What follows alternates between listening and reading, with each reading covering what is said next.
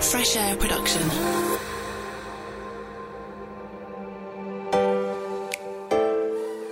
Hello and welcome to Fresh Ears from Fresh Air Production. I'm Neil Cowling, founder of Fresh Air, but I didn't come up with the name Fresh Ears. That was someone else completely.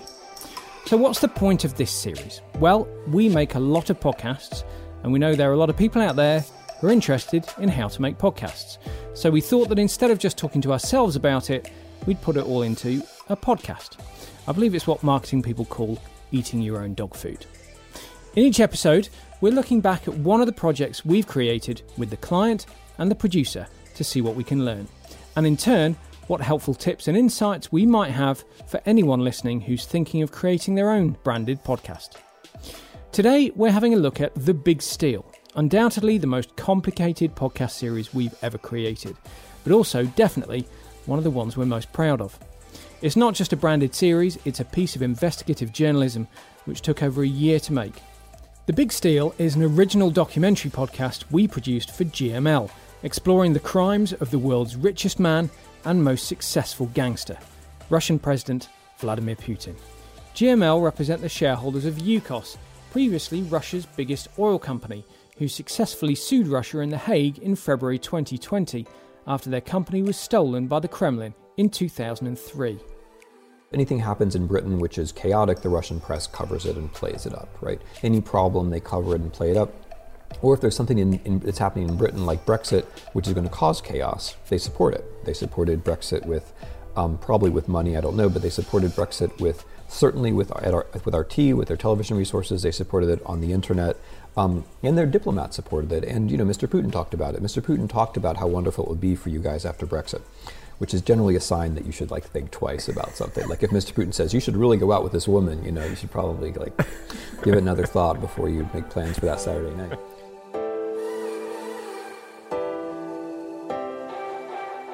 So, the Russian state can invade other countries without consequence, shoot planes out of the sky and deny it, and get its own US president elected.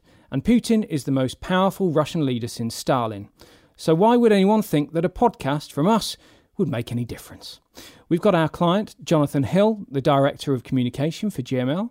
Hello, Jonathan. Hi, Neil. Good morning. We've got Martin Points Roberts, our producer on this project, a journalist of over 20 years' experience, who I think it's fair to say got his teeth into this. Martin, hello. Good morning, Neil. And Dan Stainsby from our partners at 4DC, who worked on the launch marketing of the series. I very vividly remember, taking the first phone call about this in the room that I'm sat in now. A phone call that said, we'd like to make a podcast about Russia and Vladimir Putin. And I admit that I wondered what the hell we were getting ourselves into. But as soon as I understood the background, I knew we had to do it. So could you start by just summarising for those who aren't familiar what the Yukos story is and what story you were trying to tell? Sure. It's a long and complicated story, as you know, Neil and Martin, but I'll condense it into its short version. In 2014, an independent international arbitral tribunal in The Hague concluded 10 years of work, and they concluded unanimously that Yukos Oil Company had been unlawfully and brutally expropriated, and that was part of a political vendetta steered by the Putin regime and targeting Mikhail Khodorkovsky, who had been the head of Yukos Oil Company. And Mikhail Khodorkovsky went on to spend a decade in jail, together with his business partner, Platon Lebedev. And that tribunal awarded compensation of just over $50 billion to the former shareholders, which I think is a measure of how successful Yukos had become. And as you just said, in February this year, the Court of Appeal in The Hague reinstated and confirmed that award of $50 billion. The reason we wanted to come to you and work with Fresh Air is that we have always felt that this is a story that the public needed to know, because it's a very vivid case study which shows how the Putin regime operates. It shows how far it's willing to go to undermine the rule of law. Obviously, some of that is brutal and chilling, and I think you covered that brilliantly in the podcast, the human suffering in this. And we feel that it's ultimately, it's in the public's interest to know and understand how this regime works, because ultimately the threat is not only to the dignity of the Russian people and their freedom, but also, as we've seen over the last decade, it's a threat also to our own democracies. So why did you think that a podcast was the right medium to use to tell that story? You could have done that through video or through blogs or through a book. Why a podcast? I think a podcast made sense because we needed a medium that was going to capture the whole complexity of the story. As I've outlined very briefly, this is a very complex story. It's a story which is now 20 years old. And it's got various threads running through it. There's the legal thread.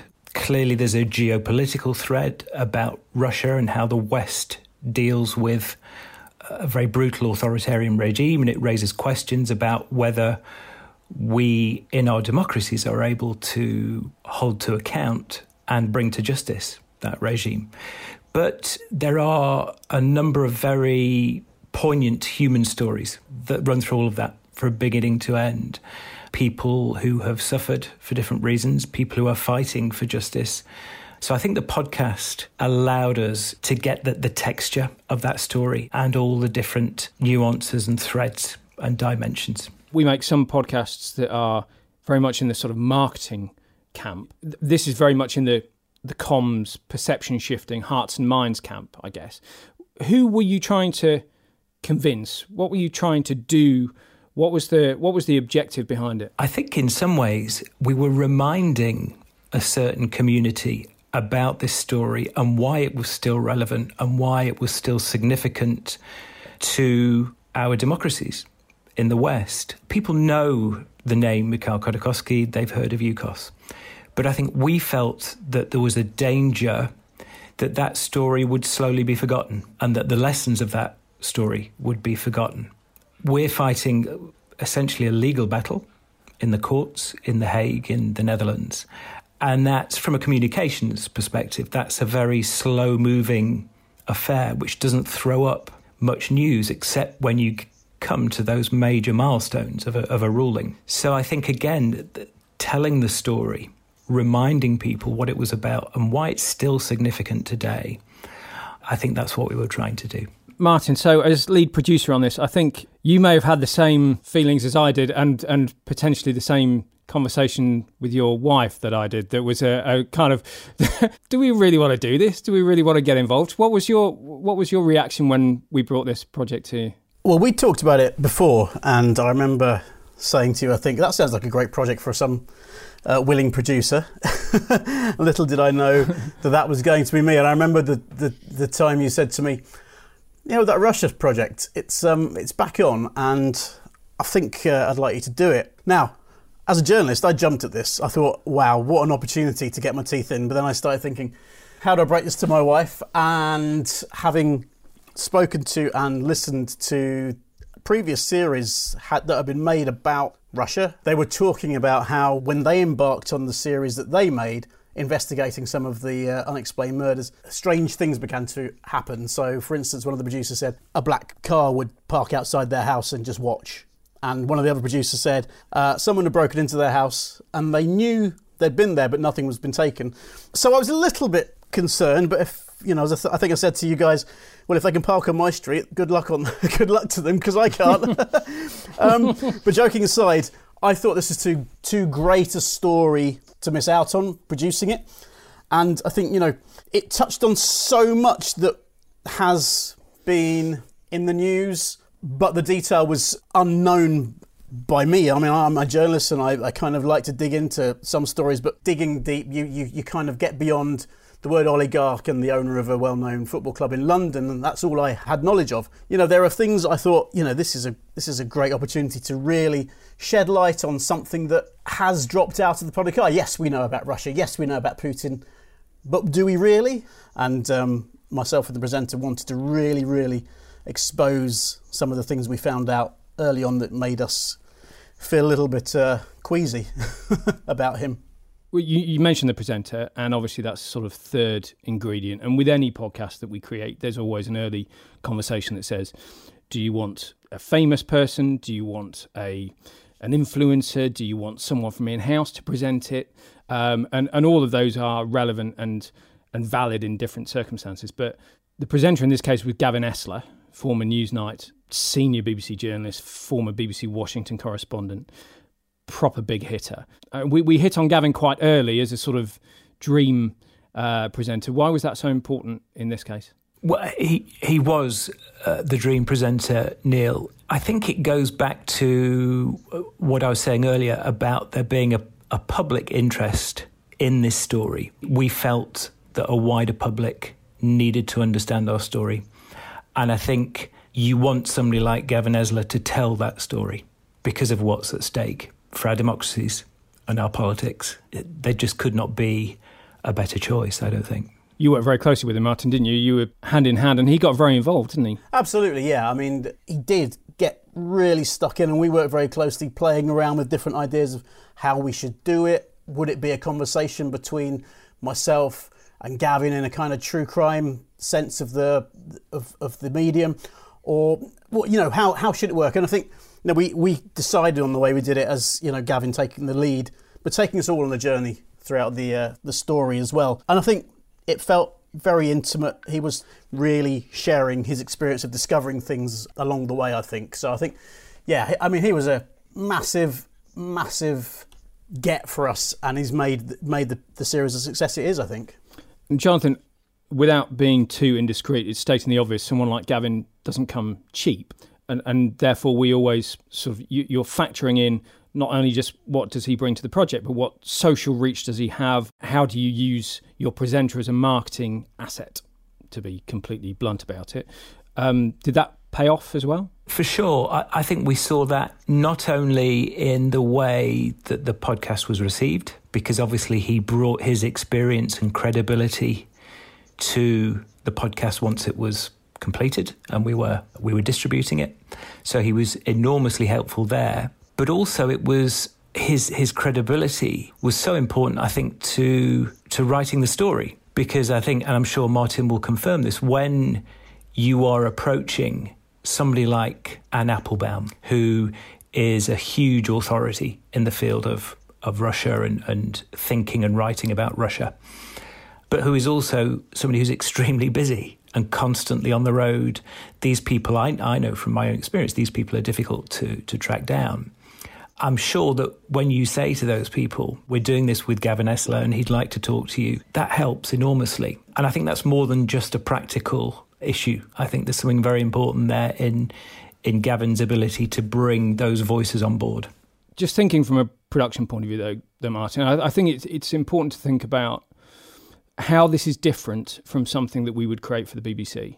Because, you're a former BBC journalist, I'm a former 5 Live producer. We could have taken this story to the BBC. We could have taken it to Audible. We decided to produce it independently.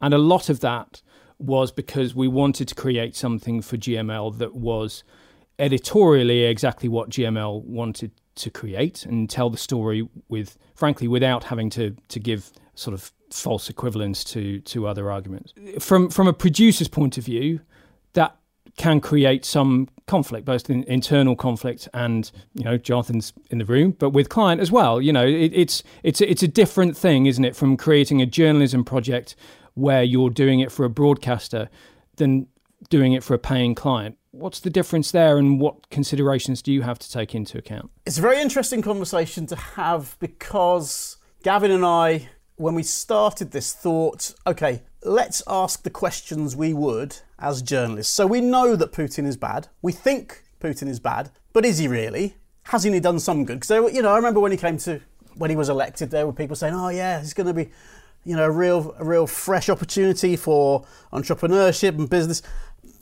There are people, I'm sure, that still believe that. We realised very early on that we don't have to do that. We don't have to put forward this view that, well, he may have murdered X number of people, but what about what he's done for this, that and the other? The fact is we could really take the story and tell it in its full warts and all reality, I think. there was no one saying, you can't say that, you can't say that. Obviously, speaking to the client, yes, we take a lead from them. But that was a really nice relationship built up between myself, Gavin, Jonathan, and you, Neil, to an extent as well, is that everything was very open and clear. We let Jonathan know exactly what we were doing, and we all wanted the best for the product to get the story told and really go into the detail to say, this is what's going on. And I think another difference is that in a podcast, you have time and flexibility, whereas in a documentary, say on, for instance, Radio 4, there are set times. Admittedly, we kept it, as we do with podcasts, to a kind of uniform length, but there was freedom to change that. And so, for instance, an interview we recorded with Ben Emerson QC was, in my opinion, so good that we ran 18 minutes of it straight without sort of cutting it down. He speaks so beautifully about the subject that he's involved in. And you think, well, where else could I do something like that? Where else could we tell the story as thoroughly, as comprehensively, and as clearly, and I think as fairly? When you think about what the BBC would say to that, what your training would say is that you're flirting with crossing the line into creating a one-sided argument. And also you are risking, there were legal risks in this. If you still have to let your journalism training kick in to know that you are not breaking the law or saying anything that you shouldn't. Jonathan, the same conflict from your point of view, though, I guess. You're paying us to produce a podcast, which is to tell your story of UKOS.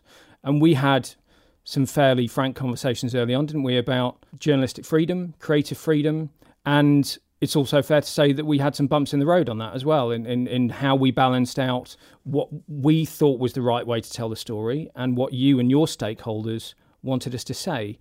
How tricky was that? It's always going to be tricky. In some ways, it's the hardest part of the project, I think, from the beginning. And the only way you can deal with that is by building trust. And I felt that I had a very, very high level of trust in you, Neil, and Martin. From our first meeting, it just felt right. And I think that trust is absolutely critical, because what are you doing? You are taking something that is very precious to you, your story, and you are giving that to somebody else to handle and retell. And that requires a small leap of faith on our part, and we took that leap of faith, but also a huge degree of trust that the team you're working with is going to look after that story and retell it faithfully to the truth and to the people that were involved. And I think you did that brilliantly. Let's just talk a bit about launch, because we brilliantly managed to plan this podcast to launch at around the same time that a global pandemic was breaking out, and therefore gave ourselves the challenge of trying to get onto the news agenda whilst all that was going on. Dan from Marketeers 4DC was the man who had the job of helping us trying to spread the word about our podcast and break through into that news agenda and get us the PR that we needed around the launch. Hi, Dan. Can you tell us a little bit about what you did to help us try and get the word out? Yeah, it's funny looking back now at the initial brief. Even that changed at the time, give or take a global pandemic. But initially, we spoke about how best to use broadcast media to promote the podcast. And I think it was interesting what you were talking about in terms of Gavin's broadcasting chops, his credibility, his deep understanding of the topic. Yes, that made him the perfect presenter for the podcast, but it also made him a really interesting interviewee for broadcasters to speak to, and that made our life a lot easier. So our job essentially would be to put Gavin on air within opportunities which would give him a platform to talk a little bit about what's going on in Russia, or initially the strategy was to respond to the Hague Court of Appeals ruling, and then leverage that as an opportunity to direct listeners to the podcast to take a deeper dive into the content. As you say, the strategy changed a little bit. So Sod's Law, Gavin actually wasn't available when the ruling was made. So the broadcast promotional activity was actually delayed slightly. However, thankfully, in inverted commas, there's always something going on with Russia and Putin within the news agenda. So actually, we were able to delay our activity, rethink our strategy, and leverage the 2-year anniversary of the Salisbury poisonings, and also news around the MH17 flight that was shot down, and put Gavin on air as an expo who could talk about what 2 years on means, why nothing's happened really around the poisonings, what's going on with MH17, and brief him to use that to actually talk about what else is going on in the world of Putin, bringing it back to the UKOS case, and actually then, as I say, successfully directing people to the podcast to find out more. And which outlets were most interested? Which outlets gave us the most airtime on that? Yeah, it's so we were targeting BBC and commercial outlets, but it was interesting what you were talking about earlier in terms of podcasts being so good for human stories. And of course, radio is very similar. So we targeted primarily feature-based radio programming, and actually one of the big successes was Radio 5 Live did a really, really good interview with Gavin. It was actually one of the few interviews which was specifically about the podcast. So it was Jeff Lloyd very much talking to Gavin about the podcast, what it involved, what it's about. The majority of the other interviews were about what was going on in the news agenda. And as I say, we leveraged that to then promote the podcast. But we secured a mixture of BBC and commercial outlets. Of course, you can't pay to advertise on the BBC. So it's great to be able to, if you like, use that as a platform which you couldn't pay to advertise on, but we effectively used it to promote the podcast. Radio more broadly is the most trusted source of news or information in the UK. So again, we could leverage that trust. And it's also an amplifier of word of mouth. So we know how important word of mouth is in terms of promoting podcasts. Well, radio is a little bit like turning that up to 11. All the Spinal Tap fans will know what I mean by that. But it's a real amplifier of word of mouth, and we effectively use that. And again, I was really excited, Neil, when you had a look at some of the analytics. And whilst we were very much focusing on the BBC Radio 5 Live piece as our kind of trophy win, albeit we secured over 10 interviews, which collectively reached more than 10 million adults, it was actually one of the opportunities secured in Ireland, which proved to be one of the most, or the easiest to demonstrate a tangible result from. So we placed Gavin Esler on Today FM in Ireland, and actually through the analytics we could see that delivered a massive spike in downloads immediately afterwards, and actually took the podcast into the top 5 most popular podcasts in Ireland at that time. So it was great to see that instant chartable success, which we could directly attribute to that one interview.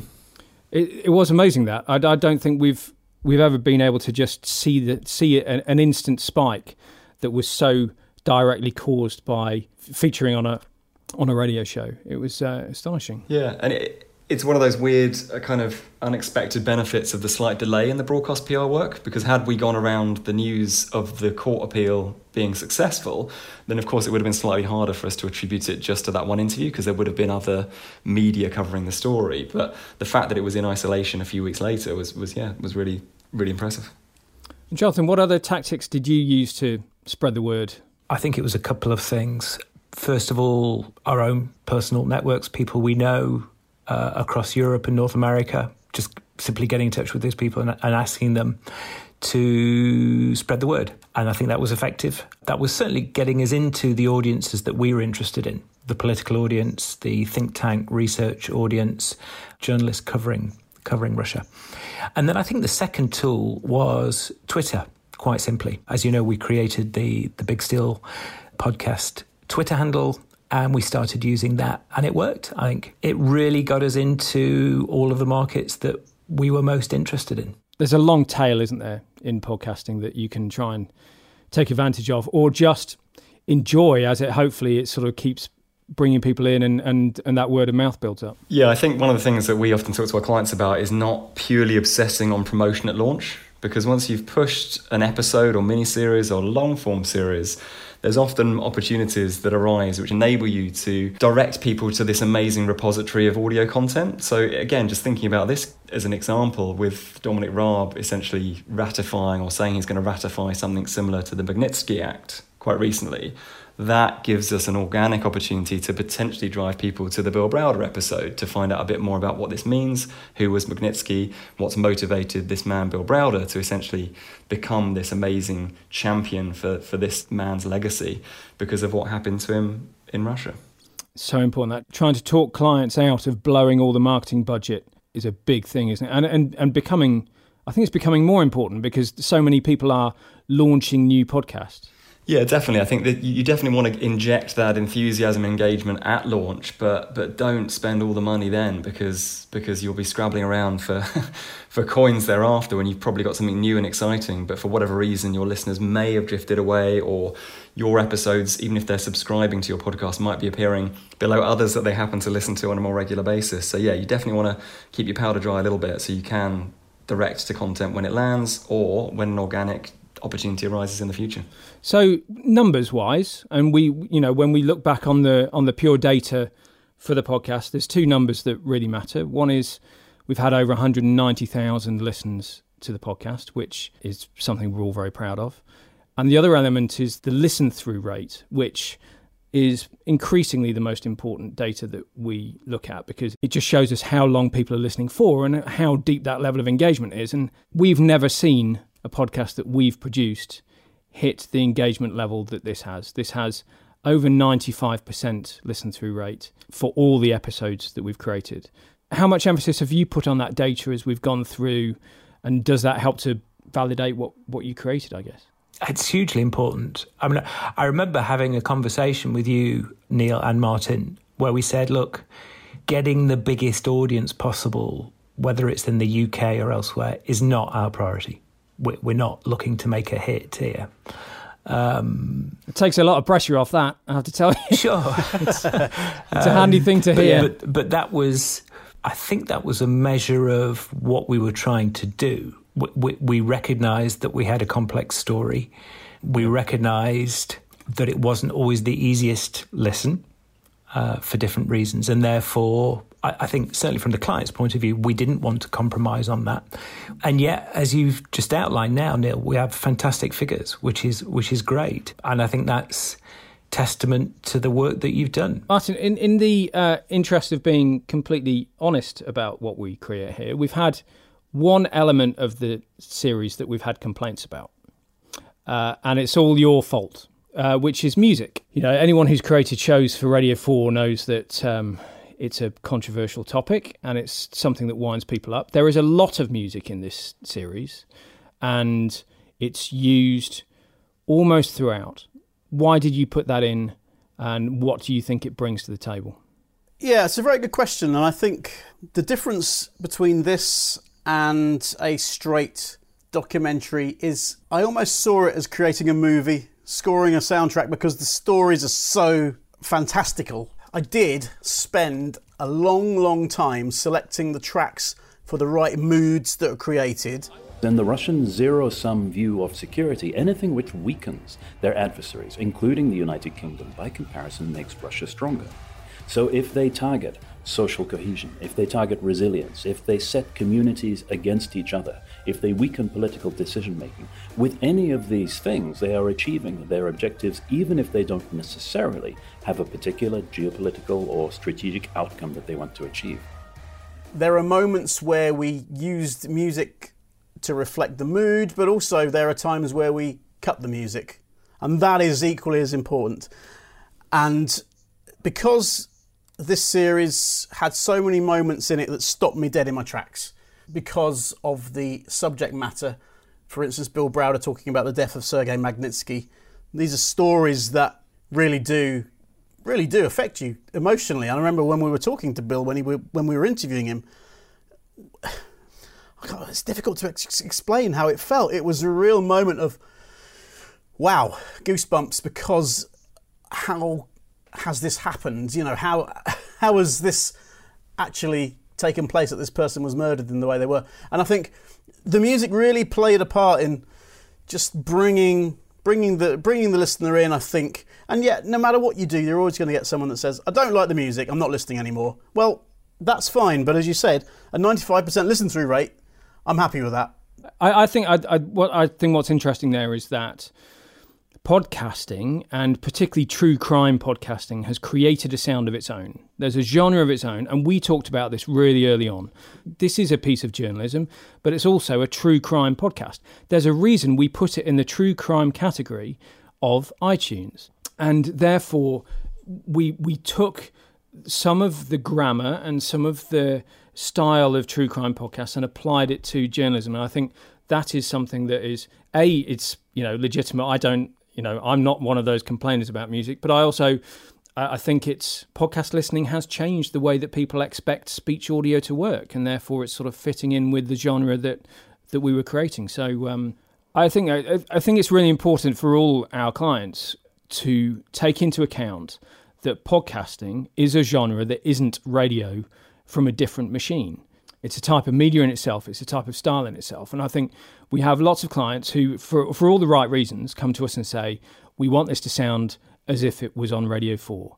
And that's a perfectly legitimate, place to take your reference point from. But we also have that conversation that says, fine, but it's not Radio 4. There's a style that goes along with podcasting that will be different and that we need to make work for us because it's what the listeners expect to hear. Right, so Jonathan, any advice you'd have for a comms professional in a similar sort of arena who was thinking about getting into the same adventure that you've been on? Go ahead and do it. That would be my advice. I mean, I had spent many years listening to podcasts, but it's the first time I'd worked on one or been involved in one myself. And I would encourage any communications professional to go down this route for the reasons which I gave earlier, because if you have a complex story that cannot be squeezed into a tweet or a press release, then a podcast is a great way to do justice to your story.